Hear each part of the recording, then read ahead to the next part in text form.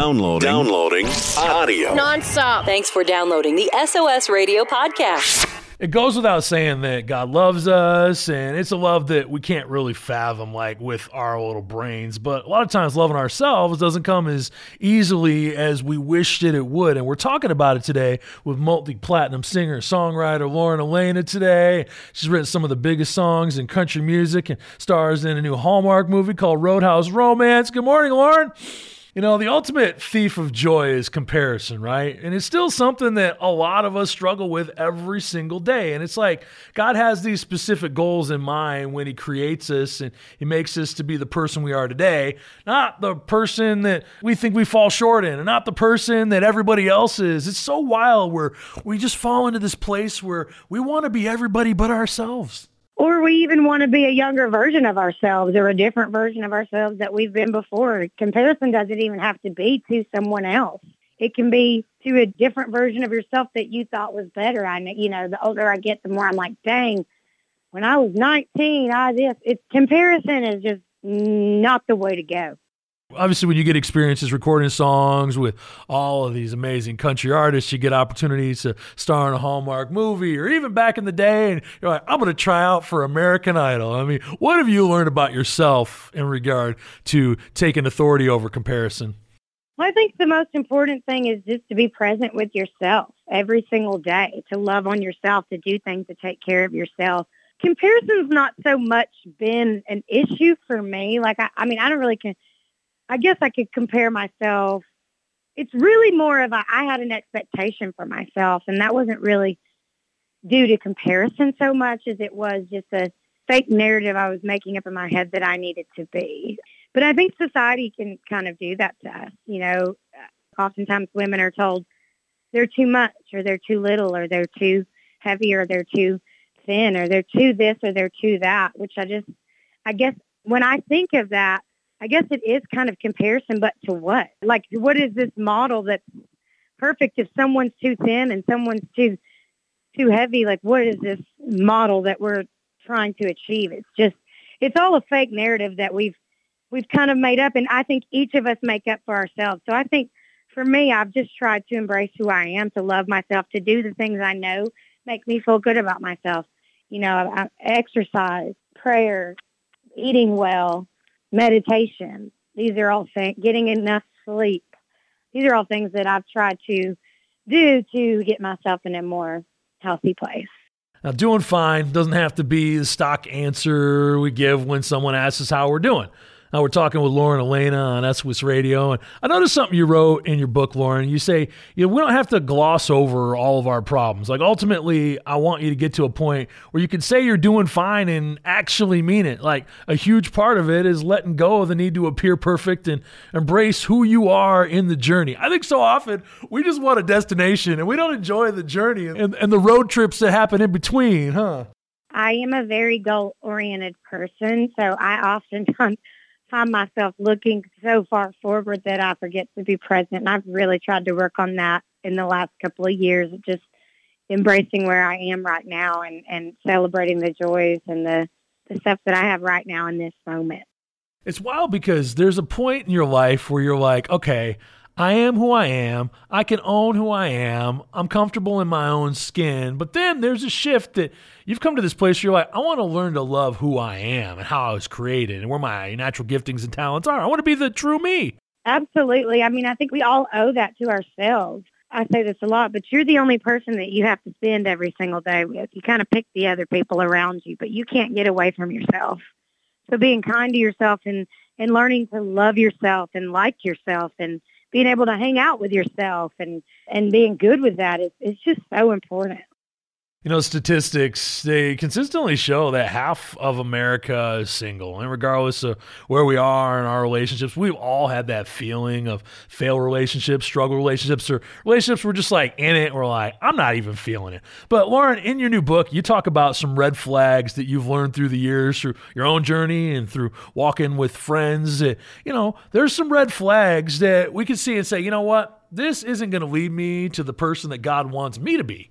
Absolutely, yeah. I think red flags for me and red flags for you and red flags for all of my friends would be a little different because we're all looking for something a little different. So I think that's important for each individual person to kind of know themselves enough to know what they're looking for in a partner. And for me, the relationships that didn't work out for me, the red flags were actually different with each individual person.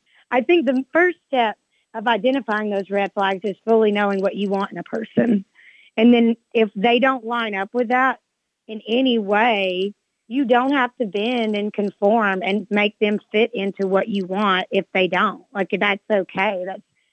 That they're not the person that God, created for you. And it's okay to walk away from a good person that may not be good for you. I think almost every time I've gone through a breakup, I very early on saw the red flags and ignored them. And then when I looked back on it, I thought, well, you kind of saw that coming a little bit. Now, I've been in a situation where I've been pretty blindsided as well by the other person's actions. But even then, I think a certain part of me had a feeling of, you're not safe in this relationship. And I trusted that person more than I trusted myself.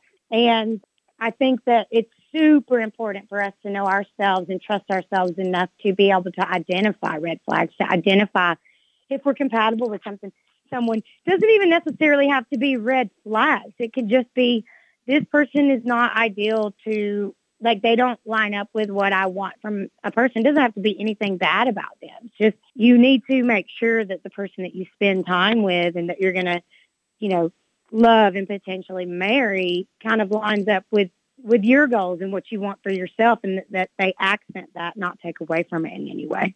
We're talking with Lauren Elena today at SOS Radio, and you've heard tons of her songs on the radio through the years. You get to be in a Hallmark movie. I mean, isn't that every girl's dream? Yeah, I was really excited about that. When I got to call my family back home in Georgia, you can imagine how thrilled they were that I was doing that. And when I went home to visit, we all sat down and watched it. It was a really sweet moment. When you look at the life of playing a role in a romance, it's so funny because do you notice that you size that person up and go, am I like this person or am I totally different than this person? Are my intentions as sketchy as these people are, or are my intentions more pure? And you look back at yourself. Does it make you think about who you were when you were a teenager versus who you are now?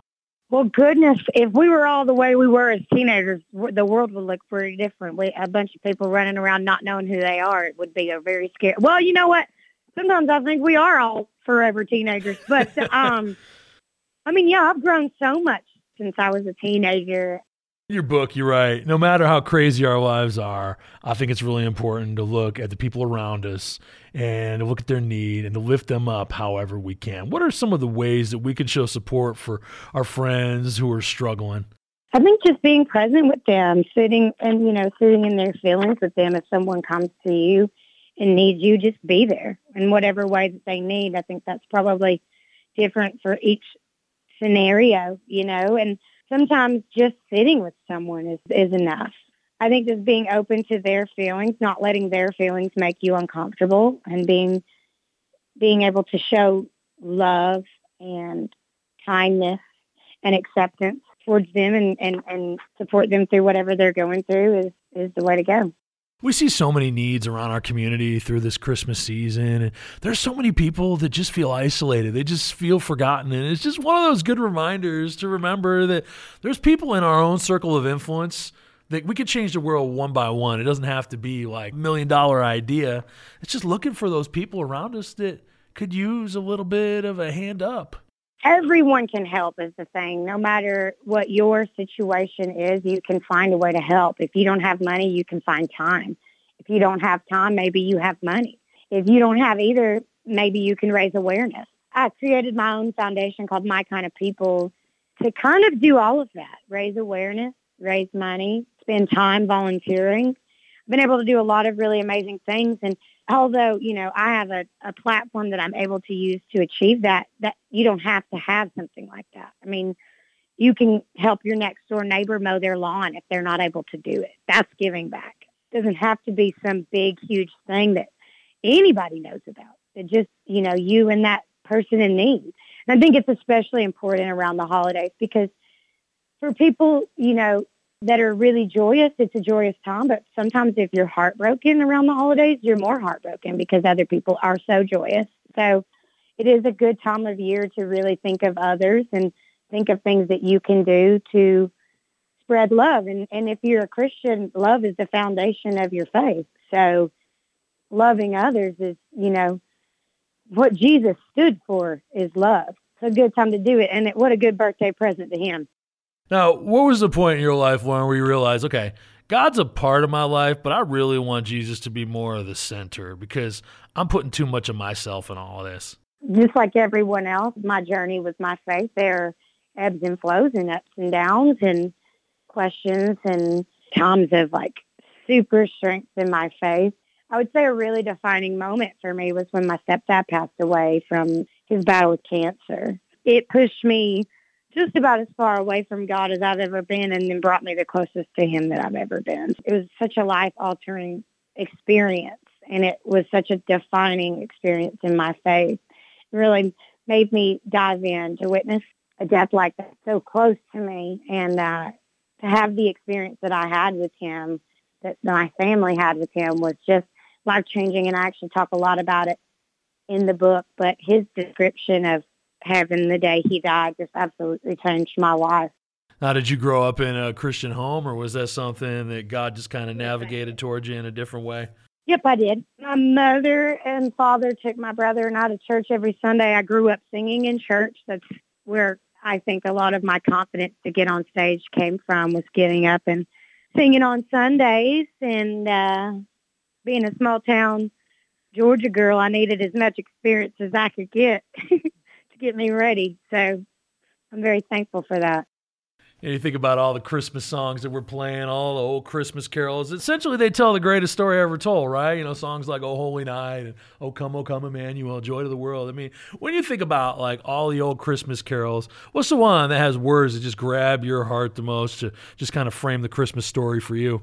Oh, goodness, I have a few favorites. I did a rendition of "Oh Holy Night" because that is just, to me, one of the greatest songs of all time outside of even just Christmas songs. I just love that song. But I would say another favorite of mine is "Mary, Did You Know?" Just the thought of looking at a mother and saying, did you have any idea what your son was going to do? There is nothing like a mother's love and how proud they are of you. And I just think about how Mary must have felt to, first of all, be gifted the honor by God to be the mother of Jesus. But I just think that it's so eloquently told in that song, and it's just so beautiful, and the melody is just so amazing. I just love it. We're talking with Lauren Elena on SWIS Radio, and none of us really feel comfortable saying, hey, I've made it, I've got things figured out in my life, I've reached my goals. But you wrote a book talking about learning to love who God made you to be.